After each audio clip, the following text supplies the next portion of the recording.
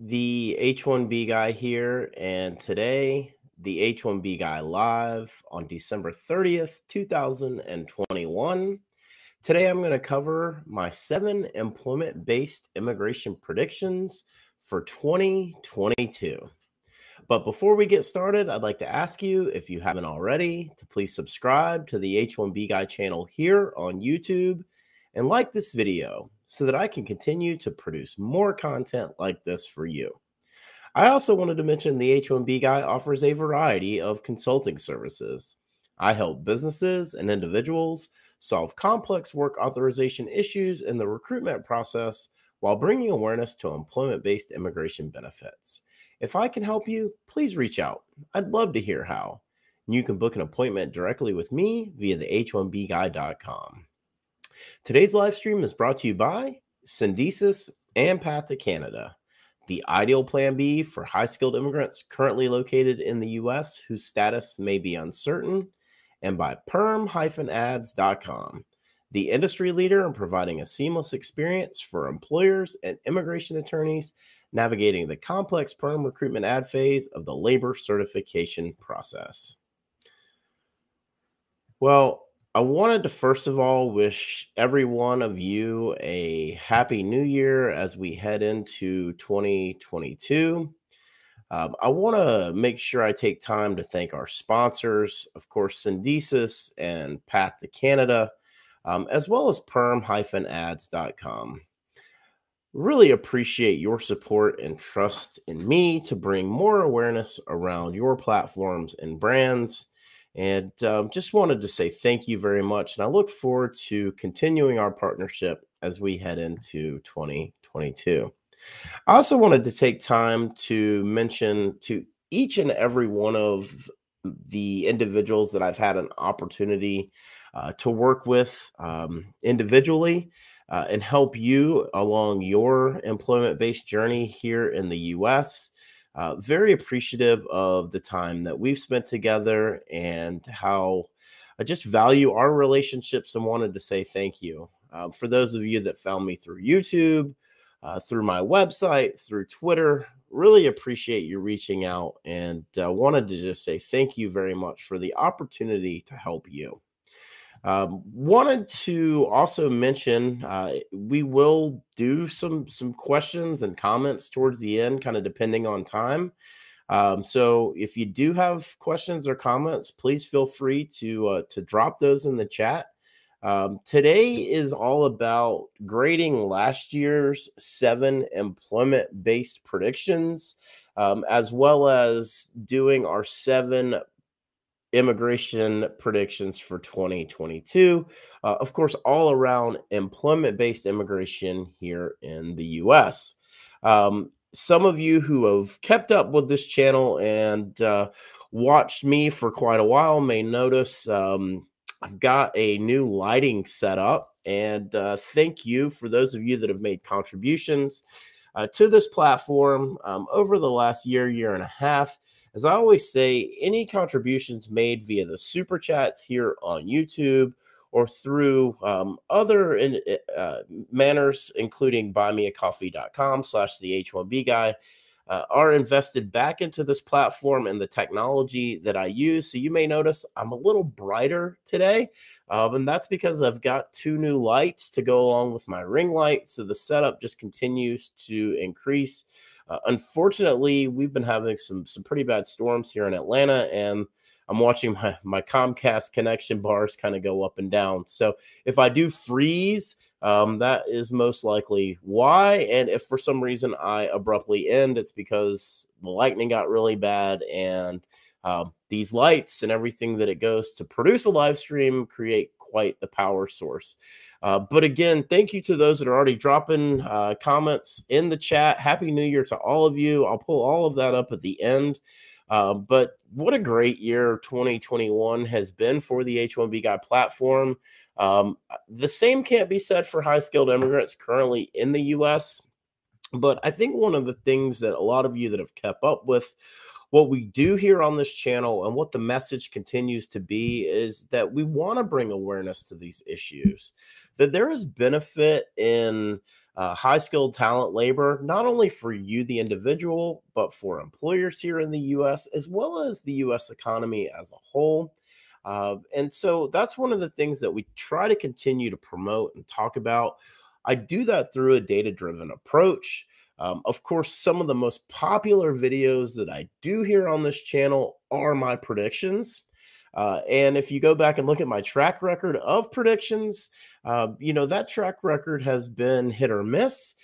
Generally, when we do predictions, I think anything that's over 50% is really good. So one of the things that we will be working on as we move forward is continuing to use a lot of this historical data and historical evidence as we do our predictions, not only just in reference to the visa bulletins, but also to employment based immigration as a whole. So last year, exactly 1 year to the day on December 30th, 2020, I went live with my 7 employment based immigration predictions for 2021. And here I am back a year later, exactly to the day for this year's edition. And I'm also going to grade how I did with last year's predictions. So I wanted to start out by covering last year's 7 predictions, doing the grading, and then we will move into 2022's predictions. Um, with that being said, let's just jump right into it and we can cover how I did last year. Then we'll take a break and then we'll get into 2022's predictions. So, first prediction last year was that there would be very few recensions from President Biden concerning temporary foreign workers in the first 100 days. And so this one, I'm going to say correct. And the reason being is that there was actually one rescission, there was one postponement, and the travel ban remained in place well into the middle of the summer, even moving as far into November of this year. So I really felt like the Biden administration's plan with immigration as a whole, as they headed into their first 100 days, would be to take a wait and see approach. Um, and we saw a lot of that. We saw a lot of talking and not a lot of substance behind their actions. And so I think that that's a very clear indicator of how they view immigration as a whole. And this isn't just about employment immigration. This is about all immigration. So again, very few recensions. The biggest thing, though, I think the postponement, which was recently rescinded, was the H1B wage rule or selection rule, which was giving preference to the highest earners in the H1B lottery. Of course, the lifting of the travel ban and all of that's gone around in travel bans has definitely been a hot topic. And quite honestly, when you look at what travel bans do, they separate families, they separate individuals from their employers. And I haven't been a big proponent of travel bans. But unfortunately, we here in the US and those outside of the US have had to deal with those. Uh, the second prediction I had for last year was that consulates would not resume normal activity until after April 1st. Wow. I'd say that they still haven't resumed normal activity. And I think that that is something that we look at last week, the news of H1B stampings appointments now do not require in person, at least for all of 2022. So I'm hopeful that we're beginning to see a bit of return to normalcy. But really, we continue to see the Department of State as well as USCIS continue to use the pandemic for lack of processing and lack of lack of processing and lack of consulate appointments. So the second one was correct. The third one, I said that there would be new legislation that would be presented by July 1st of 2021. And this one was also correct. And that's because the US Citizenship Act of 2021, which was a day one piece of legislation, was introduced on February 18th, 2021. And then we also had the Eagle Act, which was introduced June 2nd of 2021, as well as the immigration provisions that were included in the House version of the Build Back Better Act. Unfortunately, when you look at these three pieces of legislation, the U.S. Citizenship Act of 2021 was basically nothing but a bunch of words on a piece of paper. It showed the actions of the current administration, which says, "Here's what we'd like to do, but we're not going to do anything about it." If we go back to the Eagle Act, which is a very similar piece of legislation to the Fairness for High Skilled Immigrants Act, you know, Senate Bill S 386, but this was introduced in the House of Representatives. You look at how it does have some different verbiage, but it has a plan to eliminate the green card backlog, and has a few other pieces of provisions. Of course, I did videos on both of these pieces of legislation where I covered the changes that they would make. But unfortunately, not much has come of either. Neither's been made it through committee. Neither has been called onto the floors of either chamber. And then we go to the immigration provisions in the House version of the Build Back Better Act, which the Senate version we have not seen. And a lot of hope still hanging out there as we head into January, and we'll continue to take a wait and see approach. The fourth prediction that I had for last year was that H4 EAD premium processing in the third quarter of fiscal year 2021 would be available.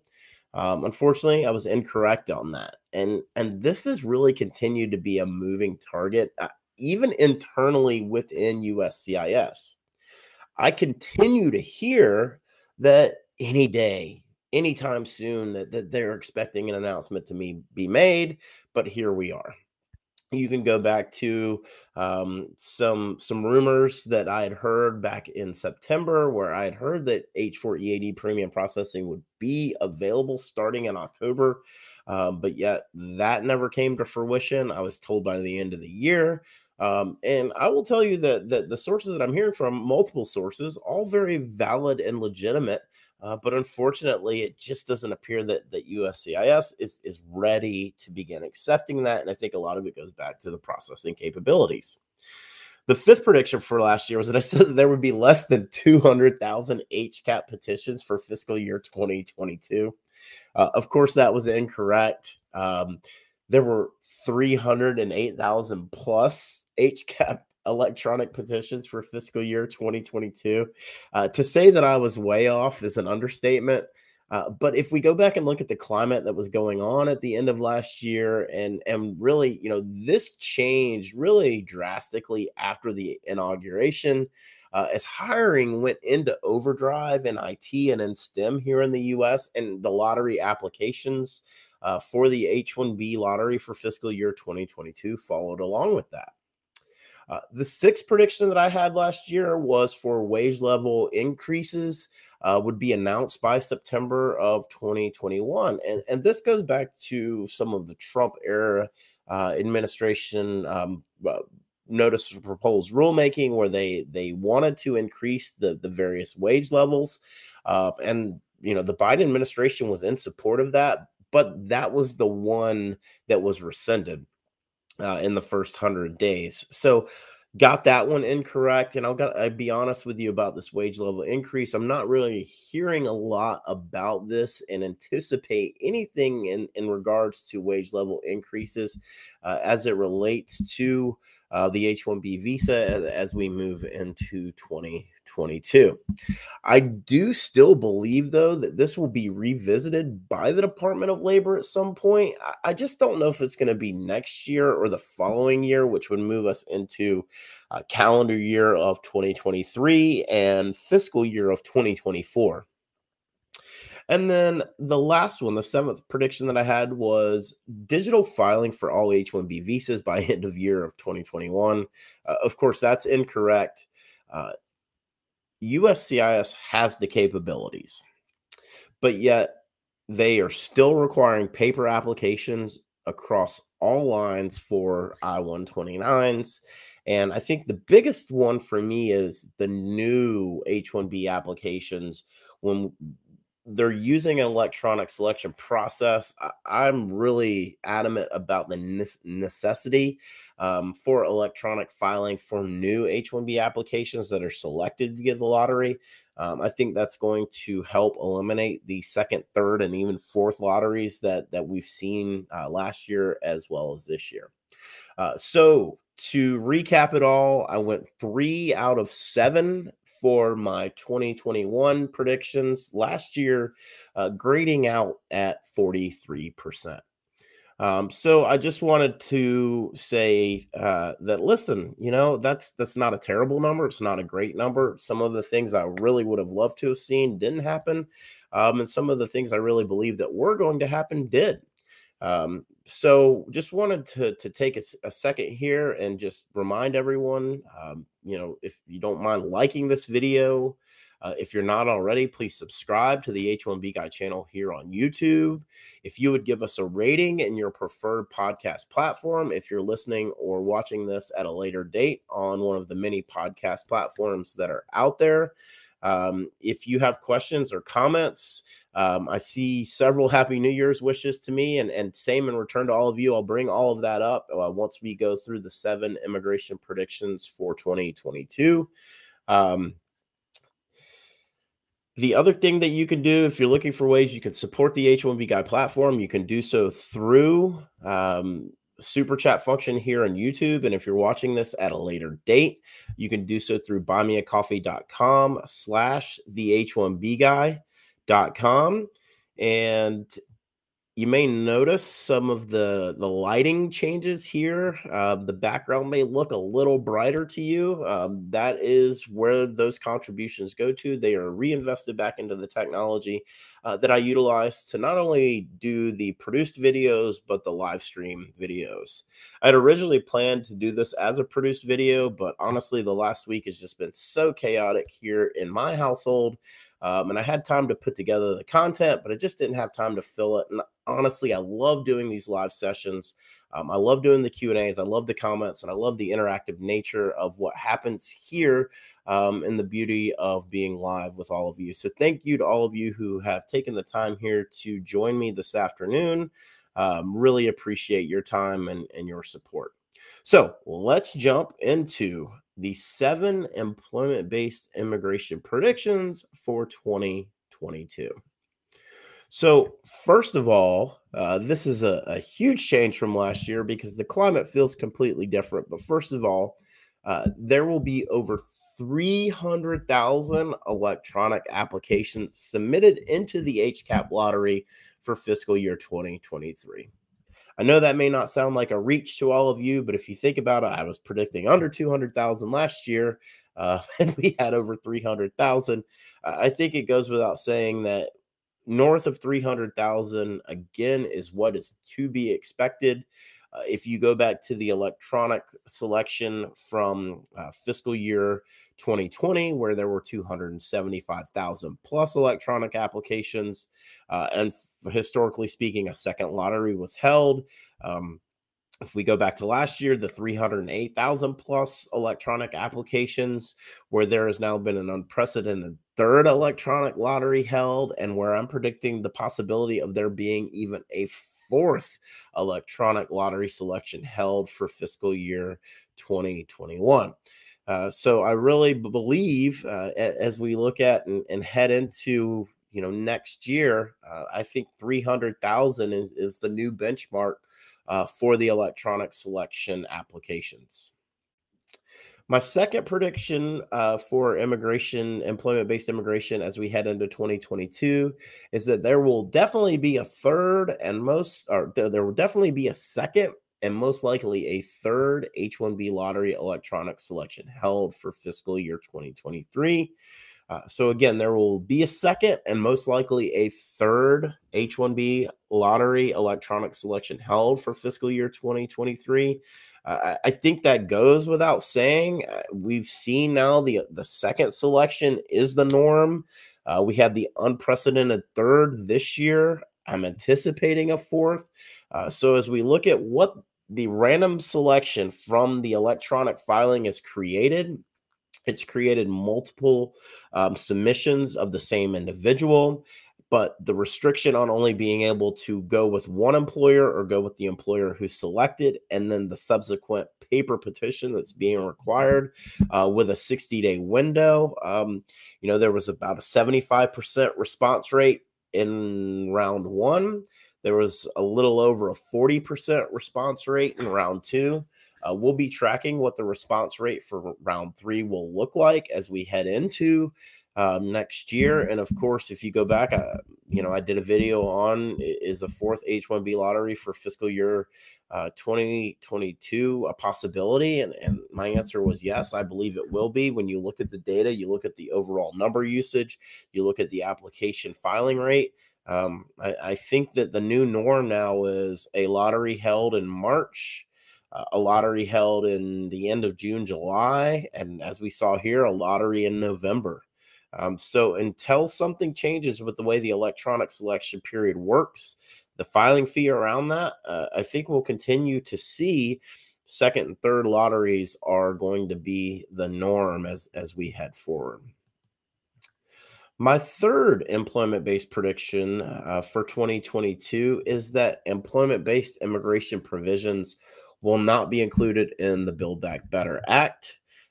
There's a lot of rumors about it coming back in January.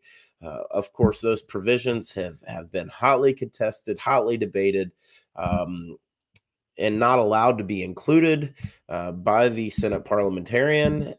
We've seen a lot of different games being played amongst Democrats, amongst Republicans, as it relates to the Build Back Better Act in the Senate. I still, though, believe that a standalone bill like the EAGLE Act or the America's Children's Act could have its day in Congress. Of course, the previously aforementioned EAGLE Act, very similar to Senate Bill S-386, the Fairness for High-Skilled Immigrants Act. But you may be wondering, why am I talking about the America's Children's Act? Well, the America's Children's Act is a bipartisan piece of legislation, both in the Senate and the House. Well, why is that relative to employment-based immigration? Well, it's going to create EADs for documented and undocumented dreamers. So I think that when you look at where the possibility of either one of those standalones could potentially go, I think that they could have their day on the various floors of the chambers. My fourth prediction for fiscal year, or excuse me, for next year, for 2022, in immigration, employment-based immigration, is that USCIS will finally allow premium processing for H4 EADs. I am going to continue to predict that this is going to happen until it does. And I really believe that this is something that we will see sooner rather than later. However, I'm not going to hold my breath. Many times you've heard me talk about, and I've covered multiple times through the history of premium processing and all of the background in USCIS. Understand, USCIS is a fee-funded organization. Premium processing is the number one revenue generating source of income for USCIS. When you look at the delays that have occurred within the H4 EAD space, the L2 EAD space, I think it becomes a no-brainer to allow individuals, if they choose to upgrade to premium processing, to do so when we're looking at these I-765 forms. So again, the mess of the EAD processing delays, the lack of work that it's created for women, particularly who have lost their work authorization because of the inability of USCIS to process EADs within a 6-month window, is, as I've said, it's criminal. So I'm hopeful that if they were to allow premium processing, it would allow them to expand their workforce based on the fees, the revenue generation of those fees, and hopefully reduce some of these EAD processing delays that we're currently seeing. My fifth prediction for employment-based immigration in 2022 is that overall H1B and L1 approvals for new and continuing employment will continue to decline in fiscal year 2022. Again, overall H1B and L1 approvals for new and continuing employment will continue to decline in fiscal year 2022. If we go back and look at the data for last year for fiscal year 2021, we saw a 12% decrease in approvals for H1Bs specifically. My guess right now is that that number will be cut in half. So somewhere between 5 to 6% of a decline year over year. But ultimately, when we start to track and look at what that means, a pretty significant dip that will now have occurred over a 3-year plus period. A lot of folks want to blame the Trump administration for that decline, but I will tell you this started in towards the end of the Obama administration, when the scrutiny began to really be put on approvals, not only new but continuing employment, particularly third party and client work sites. So we'll track this. This will be something that we're going to watch really closely over the next 9 months. And a lot of times the exact data isn't published to us until the beginning of the following year. So this may be one that we'll have to evaluate and take a look at closer to the end of next year. But again, I still believe that we're going to see a decline. Number six, number six in terms of 6 out of 7 of my employment-based immigration predictions for 2022, and that is overall H1B and L1 approval percentages for new and continuing employment will be above 90% for fiscal year 2022. Again, overall H1B and L1 approval percentages for continuing and new employment will be above 90% for fiscal year 2022. This past year is the first year that we've seen that number rise above 90%. Particularly the last time that it happened was year 1 of the Trump administration. And then after that, it dipped below 90%, as far down as 87 or so percent. So again, what does that mean? That means that 9 out of every 10 H1Bs and L1s, other L1A or L1Bs that are submitted will be approved. So 9 out of 10, every H1B or L1A or B that's submitted for approval will be approved in fiscal year 2022. And the last prediction, number 7, for my 7 employment-based immigration predictions for 2022 is that USCIS will implement electronic filing for Form I-129s by the end of 2022. So yes, I am still holding out hope, because what I do know is that they have the capabilities to do so. And I believe that if we continue to ask them to improve their technology, to improve their experience, and to utilize the capabilities that they have, they will. I'm hopeful that by the end of next year, we will be able to submit I-129s electronically via USCIS. We saw the increase in some of the data that USCIS put out, and the growth of the My USCIS accounts that have occurred in the last fiscal year. So we've seen a significant increase in individuals using the platform.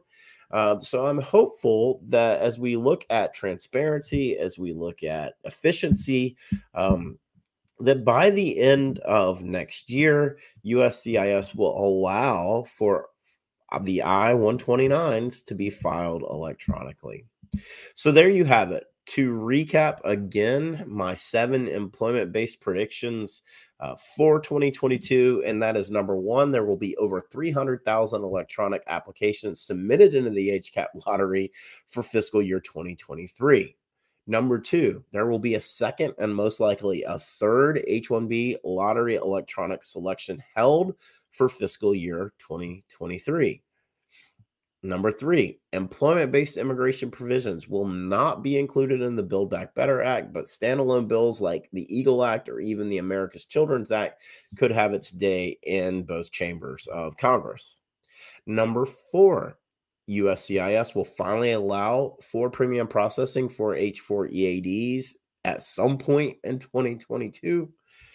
Number five, overall H1B and L1 approvals for new and continuing employment will continue to decline in fiscal year 2022. And I believe that number will be somewhere between 5 to 6% in decline. Number six, overall H1B and L1 approval percentages for new and continuing employment will be above 90% for fiscal year 2022. And then number seven, USCIS will implement electronic filing for I-129s by the end of 2022. So there you have it. What do you all think? Do you agree? Do you disagree? Do any of you that are out there watching, do you have any predictions as we head into 2022? What is your thoughts on how I did last year? Do you have any thoughts on what the lottery is going to look like? Do you believe that electronic submissions for I-129s are a possibility by the end of next year? Let me know. Um, Go ahead and post any questions or comments that you have. We will jump into that here in just a few short minutes. I did want to ask you again, if you haven't already, to please like this video, subscribe to the H1B Guy channel here on YouTube. If you'll leave us a rating in your preferred podcast platform, if you're watching or listening to this at a later date, we'd really appreciate your support, continuing to see continued growth in the episodes that I'm putting out on the podcast platform. So thank you so much for all of you who out there in the podcast world are listening and watching. Thank you to everyone who has joined in here today as we wrap up really kind of the last couple of work days of 2021 and we head into 2022. Just going to go ahead and pull up some of these Happy New Year wishes. Today was really about covering last year's immigration predictions, which, I graded out again at 43%. Hopefully next year I can be above that. That would be really cool if I could break the 50% barrier next year, which would be 4 out of 7. So I'm not that good with math. I have to use a calculator. But with that being said, hey, Ken, how are you? Nice to see you. Happy New Year, my friend. Thank you for joining in here this afternoon. I really, really appreciate your support.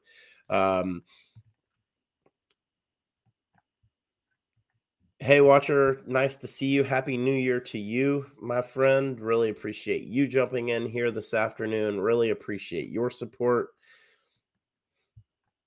Hey, Chetan, how are you? Happy New Year. Appreciate your ongoing and continued support. I can't do it without people like you and Watcher and Ken who constantly join in here on these live streams and comment. I just really appreciate it. Can I share my email ID? Oh, absolutely. Really appreciate your generosity. It's pretty easy. It's the H1B guy at gmail.com.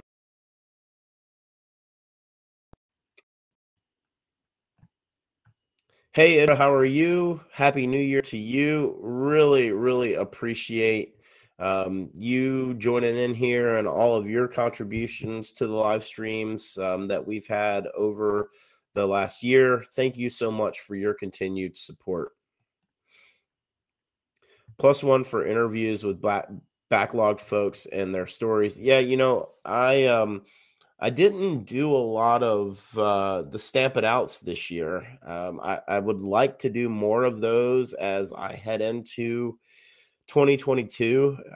There's a lot of work and a lot of time that goes into it. And honestly, I want to tell stories that all of you are interested in hearing. Of course, if any of you are interested in participating in the Stamp It Out series, I think I stopped with episode 10, which was Dr. Pranav Singh.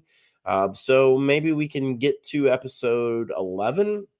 Of course, you can reach out to me directly, Twitter, here on YouTube, via my website, the h1bguy.com. So I definitely would like to go ahead and make arrangements to do at least 3 or 4 Stamp It Outs as we head into 2022.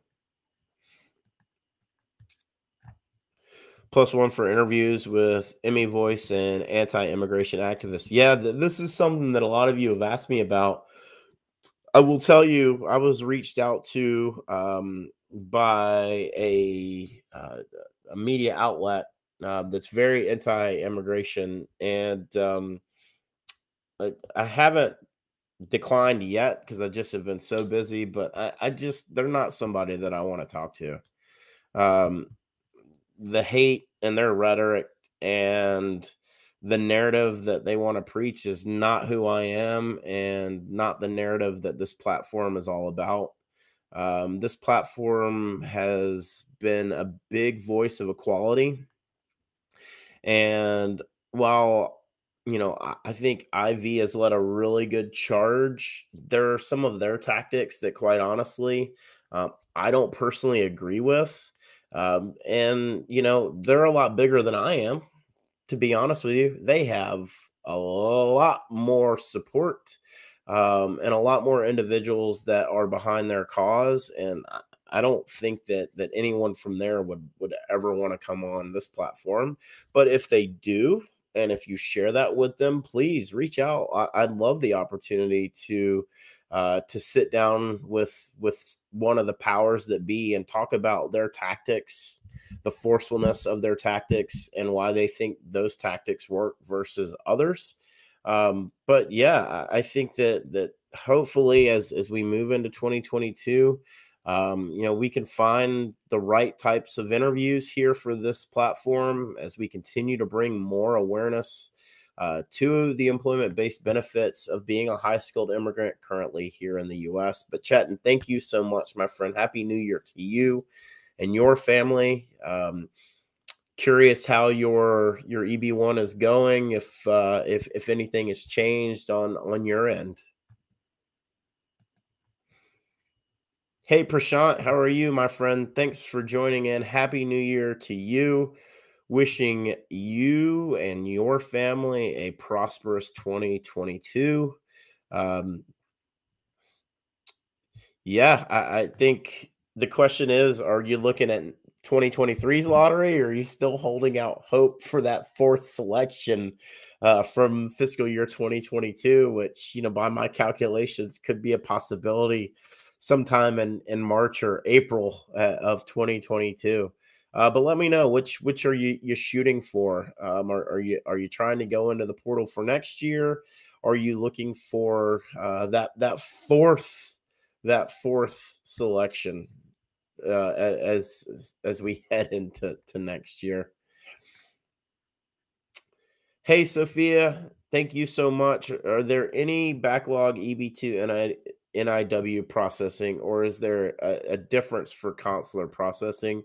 So you're asking about the national interest waiver. Um,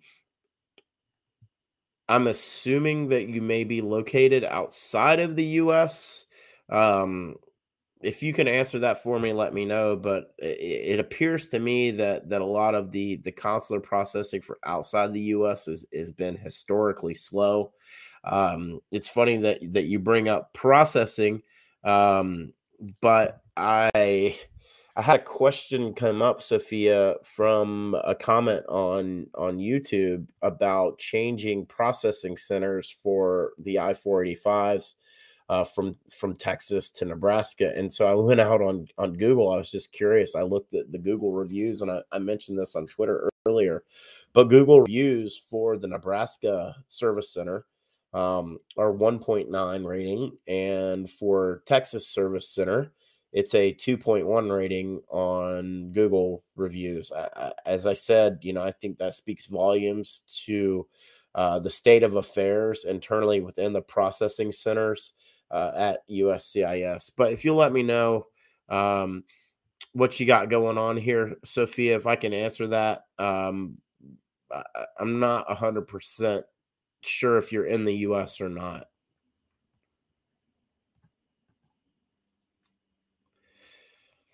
Hey, Yogesh, thanks for joining. Always good to see you. Really appreciate your continued support, and Happy New Year to you as well. EB1 approved, about to file that I-485. That's awesome, Chetan. That's awesome. Hey, sweet seller, happy new year to you. My prediction about how far EV2 will reach this year. Yeah, this is a pretty hot question. If we go back and look at kind of where things stand, the forward movement that we saw um, from the January bulletin, and what that means as we head into February. I've been working on the February predictions here pretty recently. Um, Plan on producing that or publishing that, posting that on Monday, January the 3rd. But when we look at, again, kind of where are these final action dates? July 8th of 2012. There was 2 months of movement. I believe we're going to see something similar. I think we could see anywhere between 30 to another 60 days of movement in February's bulletin. So does that mean that by the end of the year we get into to 2013? I know that you were pretty adamant about there being a possibility of retrogression in April once some of the numbers post. So I'm still holding out. I don't think that there will be, but again, if we're talking about the end of this fiscal year and how far we get, I'm hopeful that the final actions it will move, hopefully a lot closer to where the dates of filing, are currently showing, which is, if you think about 6 months from right now, excuse me, 6 months from right now, where does that put us? Well, that's going to put us in that July 2013. Right now, final action dates are exactly a year to the day behind dates of filing. So I'm hopeful that if there isn't retrogression, that hopefully by the end of the year we will see 2013, maybe even in the middle of 2013.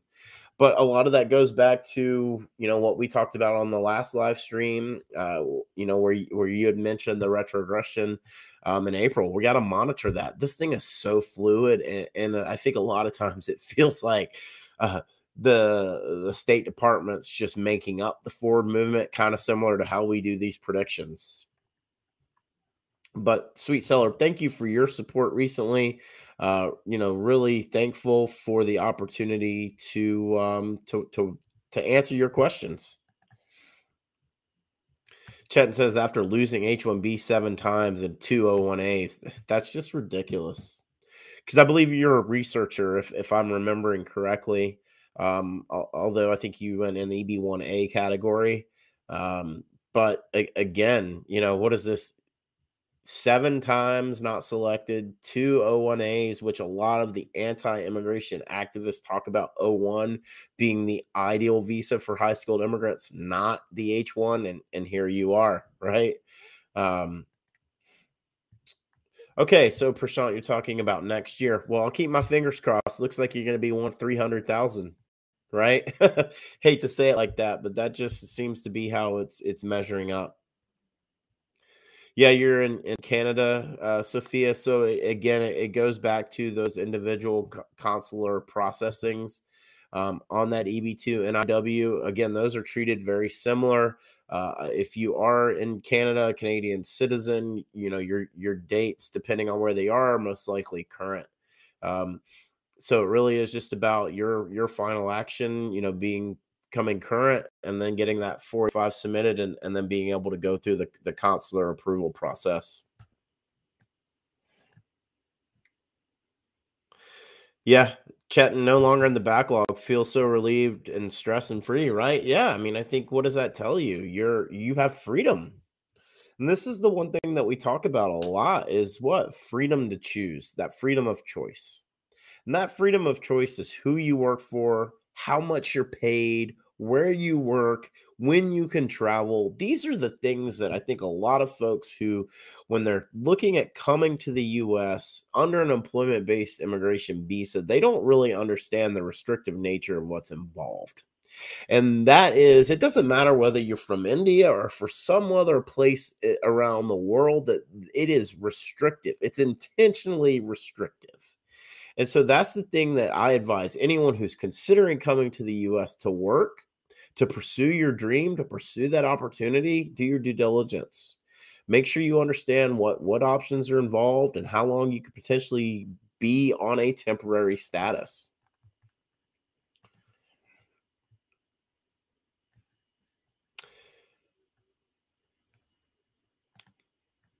Hey Anton, how you doing? Really appreciate your support and joining me here on this live stream. Hey Sanyam, how are you? Happy New Year. May remember my case when I commented on your previous video. My H1B was picked in the second lottery, but my lawyer was not informed about it. Okay, so let me pull up the next comment here that you have. Now my lawyer told me that she was able to get in contact with the USCIS liaison office and they are looking into the matter. What do you think the chances are we'll get green signal to apply? Thanks in advance. Well, I would make sure that everything is ready from the perspective of your employer. Of course, if the lawyer is working with the USCIS liaison and they're looking into it, if your USCIS does your my USCIS account show that you were selected? I'm assuming that it does. This would be where I would make sure that from my employer perspective, they've got everything ready to go from a paper petition standpoint to be filed and submitted. And then that way it can be overnighted before the deadline. I don't remember the exact deadline on the third lottery. I would have to go back and dig that up. Give me a second, see if I can find that.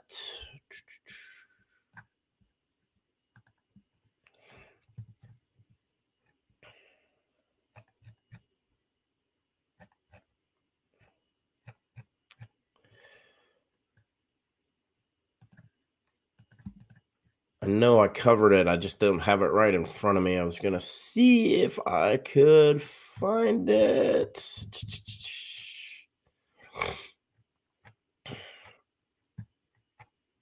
Yeah, I don't have it in front of me. If you know the deadline, let me know. I'd be curious. I think it's coming up though. I think it's February, if I'm remembering correctly. Yeah, getting EB1 is no joke, Chet, and it costs a lot of money too. But look at the peace of mind it provides you. Yeah, the separation issues, right? That goes back to the freedom that we talked about, right? The restrictive nature of being on a temporary visa, and what that means. Here you say, like, I was about to leave the U.S. for Canada with my PR. Of course you were. Right? I talk about syndesis and path to Canada all the time. It's not because I want individuals to leave the US, but because you've got to have a plan B. You're temporary. And that's the thing that the warning sign and the awareness that we do here on this platform. We want to put high skilled immigrants in a position to have the latest and greatest information they can to make the choices that are best for you and your family. It's really what it's all about. Anton asks, wanted to ask, what kind of advantage does a master's degree bring in terms of the H1B lottery? And are there any numbers on the ratio of applicants with a master's? Yeah, so I think it really is dependent upon the number that goes into the pool. So if you think about 65,000 for a foreign bachelor's degree and 20,000 for a U.S. advanced master's degree and what those percentages are, I've not seen a breakdown of last year of the 308 and what it looked like um, from a perspective of how many were actually advanced US masters. They do have those breakdowns. That data is not available, but I don't know off the top of my head. I have always felt like there was a higher probability, though, for that US advanced degree category. I personally, when I was sponsoring and working documents for my previous employer, we had a lot of success in the advanced category. So that was generally, the preference that I preferred to go under.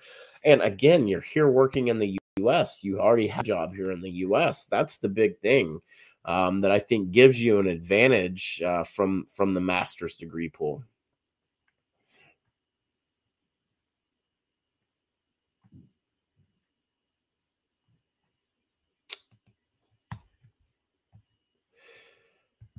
I'm thinking about applying. Sophia says I'm thinking about applying for EB1A and EB2 and IW. I'm not sure if I would meet the threshold.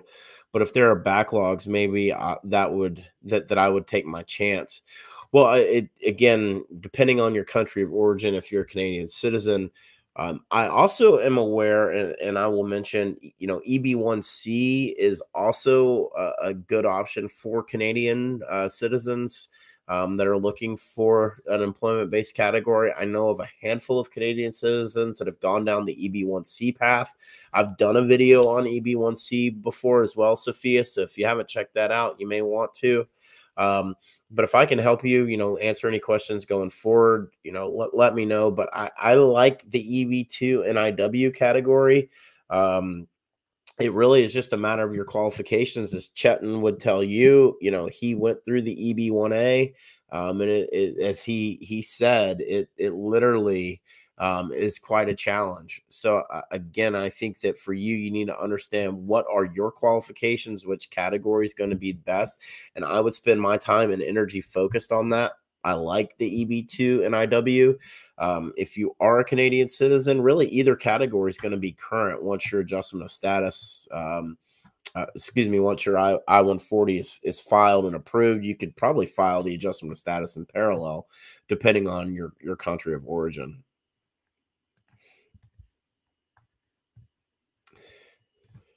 Hey, the AV1Z, nice to see you. Thanks for jumping in. Any predictions about India employment based final action for February? Yeah, I said this just a few minutes ago. You may have mentioned it, but I think we're going to see somewhere between another month to 60 days of movement in February. Um, Again, last month it was 68 days. Let me see, just to get it right here, 68 days of forward movement. Um, from a month-over-month perspective from December to January. I think we could see something similar, maybe a little bit less as we continue to move forward. But yeah, EB2 for India and employment base for February continues to see movement. Of course, EB3, I don't think we're going to see any movement into the foreseeable future.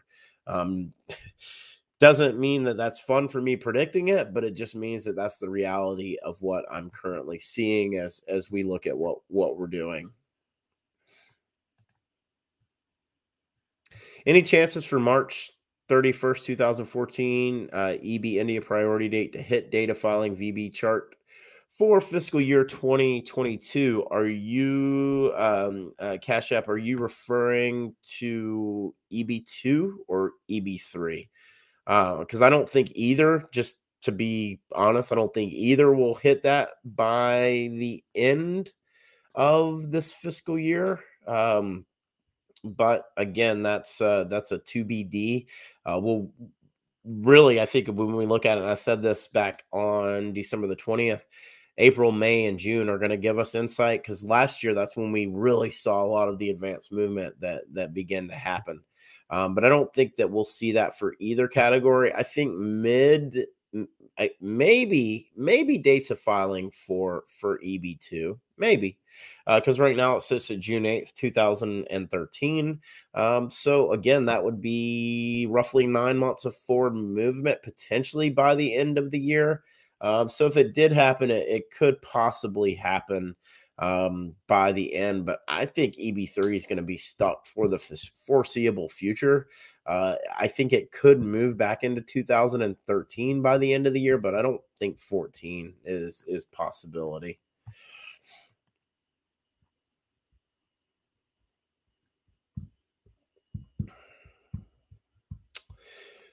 So let me just make sure I've got this right. Okay, so the end of February. Yeah. That's exactly right. So again, Senyam, I just would make sure that everything is ready from your job posting perspective, from your LCA, that all of that is ready to go, so that once there is clarification, probably you'll get some clarification, I'd imagine mid-January, so that there would be at least enough sufficient time for employer and the attorney to file that paper petition. Again, the thing to keep in mind is it really is about the day, the last day. So as long as your employer or their attorney submits an overnight that's received on the last day, you're good. So you literally have like until the day of. All right. So just keep that in mind when you look at that specific date. Sorry, I don't have that exact date in front of me. Normally I remember it, but I'm drawing a blank. I want to say, let me see if I can find this for you.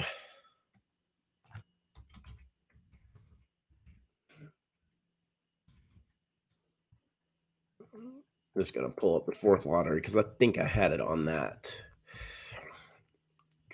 February 23rd. There it is. So February 23rd is the day.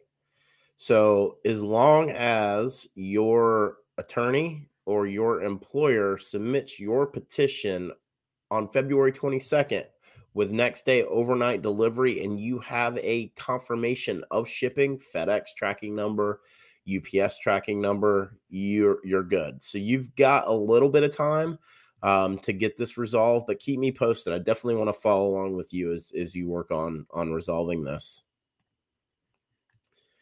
Sweet Seller says, keep up the good work. One other comment is that in general, you're very accurate with your prediction. Example, November VB bulletin where retrogression was not accounted. I rate you 11 of 12, around 90%. Man, thank you. I know, I think that you left me a comment um, on my channel about how I missed pretty badly. It happens. And I that's why I do the H1B guy grades. I wish more people would watch that video, but I'm going to still put them out there. And even if I'm at 30% or 20% or 50%, I'm going to hold myself accountable for the predictions that I put out there because I do that for you guys. I love doing that. Like I said, I have tracked the Visa Bulletin going back to 2011, 12, and really managed it very closely starting in 2013. So this isn't something that I just came up with overnight, and I just do for views. I don't do it for views. I do it because I love doing it, and this is something that I'm passionate about, and I have this very unique skill set. There aren't very many American-born individuals like me talking about this. And one of the things that I wanted to do is help bring awareness not only to you, the high skilled immigrant, but to also people in my network, my friends, my family who have no idea the plight of what you all go through to leave everything behind and pursue a better opportunity here in the US and what that impact has on our society and in talent and staffing. Because I'm a recruiter at heart. Technology recruiting is something that I've been doing since 2004. And because of that, I became a subject matter expert in work authorizations, particularly the H1B visa. So thank you so much. That comment means a lot to me because listen, I need you to hold me accountable. That's just how it works, right? And if I'm wrong, let me know. If I'm right, let's celebrate it. We'll leave it at that. Hey, Sanyam, absolutely. You have to stay on top of it. Understand that the employer works, or excuse me, the attorney works for your employer. They don't work for you. And that's the one thing that I think a lot of times when we go through this, where there is confusion, and we look at the high skilled immigrants, and where there is a sense of entitlement, is that the line is this: the immigration attorney works for your employer. They don't work for you. You've got to stay on it. You have to stay persistent, but do that without being annoying. It's my best advice because I've been copied on a lot of these emails over the years. And sometimes it gets to a point to where it's like, they don't know. They can't give you an answer until they have it. You continuing to follow up with them isn't going to change things. Believe me, they're legally obligated to let your employer know and then you. Yeah, so I covered both the EB2 and EB3 Cash App. I hope that helped. Any chances of FB to EB spillover for fiscal year 2023? You know, we saw a good amount of spillover over the last couple of years, but I think we've seen an increase in the family sponsored. The good news about family sponsors is that those numbers are a little bit higher than employment based. So it'll be interesting to see if there are spillover and what that would look like. Of course, we go back to, USCIS, this list of accomplishments and the 170 plus thousand employment based adjustment of statuses that they processed as a historic high last year. Well, again, congratulations to them, but the allocation was much higher. There was 80, 90,000 that went to waste. Why? Was it realistic for them to ever process that many? No. Is it realistic for them to process the current allotment for this year? No. Can they get above what they processed last year? Well, I think if there was a methodical plan in place that allowed them to not try to squeeze everything in at the very last minute, like we've seen in these June, July, and August and September numbers that we've been seeing, then there's a possibility that we won't have as much wastage, but I'm not confident that we'll see a large amount of family based spillover. If we do, I think it'll be a smaller number than what we've seen over the last few years.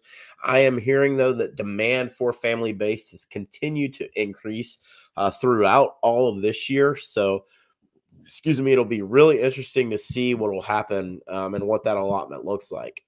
I'll tell you, I really hope that the Department of State has plans to begin doing streams after these monthly visa bulletins, because some of that gave us a lot of valuable insight around what the spillover would look like.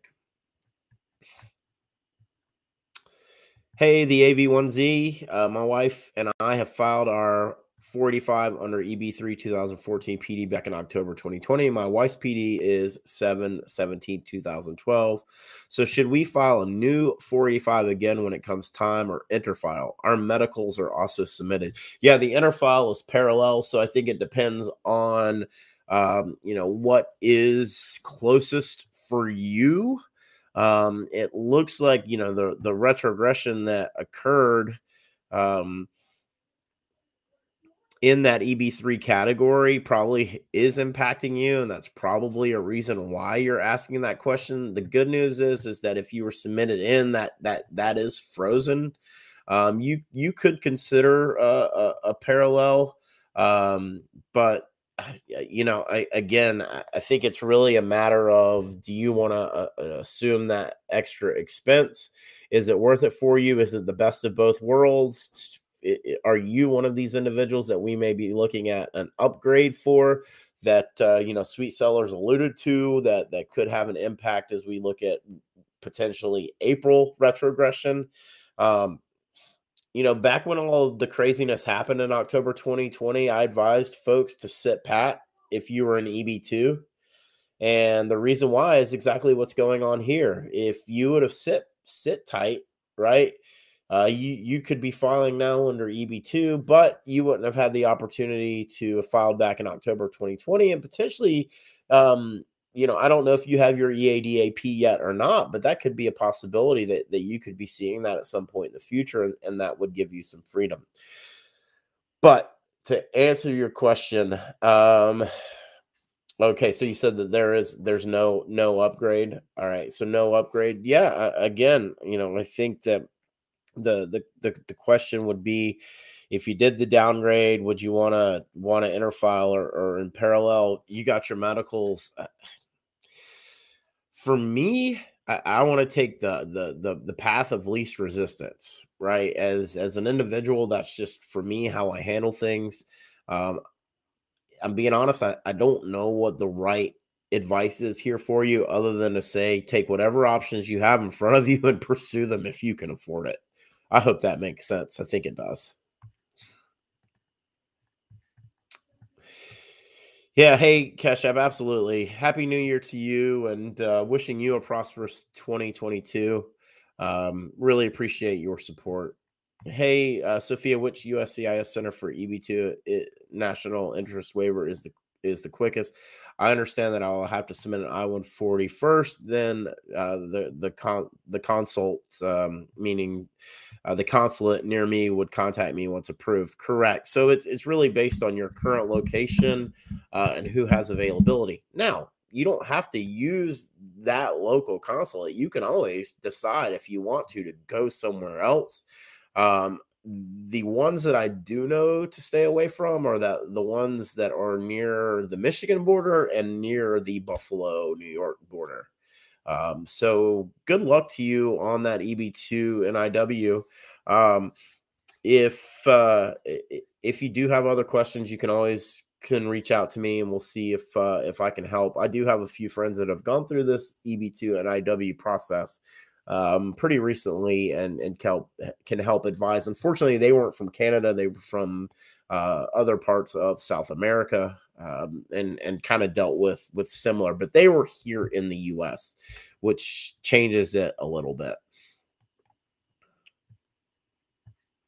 No, an upgrade for you from EB3 to EB2. Your wife is in EB2. You both already have your EAD APs. Yeah, so you're the exact case that Sweet Seller and I have been going back and forth on. Um, over the last couple of weeks, which is how many of these folks that were in EB3 that maybe downgraded or were sitting there in EB3 and were good, then saw the significant retrogression that happened in November, now are in the process of upgrading. And this is that impact of that. So I think that for you, ultimately the question becomes,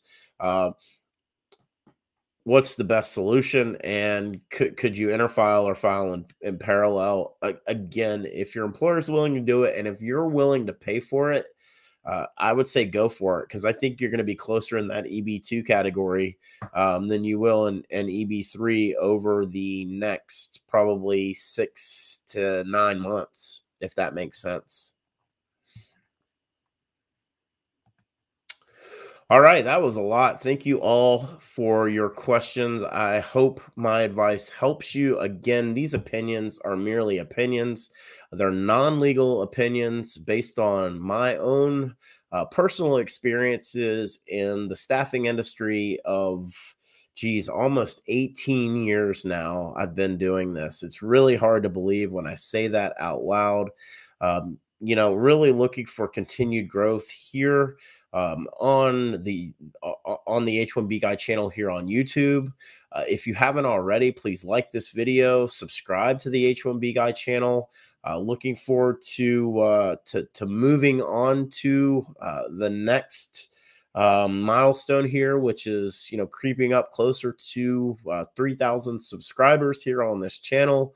I went back and looked. My website, the h1bguy.com, had almost 200,000 hits for all of 2021. And combining that with all the views here on YouTube, I'm coming up on almost 500,000 views. It's pretty incredible and humbling that all of you tune in to listen to me talk about immigration here on a weekly basis. I'm indebted to all of you for all of your support. And I really, really, just really appreciate it. Chet asks, do I know how to check processing times for I-45s if it's submitted to Lockbox? Does it go to a service center first, then a field office? I believe each step has different processing. Yeah, so it will go to a service center, and if the service center is overloaded, they could push it out to a field office. I would imagine you can track that via your My USCIS account. But there are a couple of websites out there that do actually track the processing times. If you can't find those, just reach out to me. Of course, the h1bguy@gmail.com, as I mentioned earlier, and I can share those sites with you. So again, thank you all for joining me here today on my 7 employment-based immigration predictions as we head into 2022. Just to do a quick recap of those employment-based predictions, there will be over 300,000 electronic applications submitted in the HCAP lottery for fiscal year 2023. There will be a second and most likely a third H1B lottery held for selection for fiscal year 2023.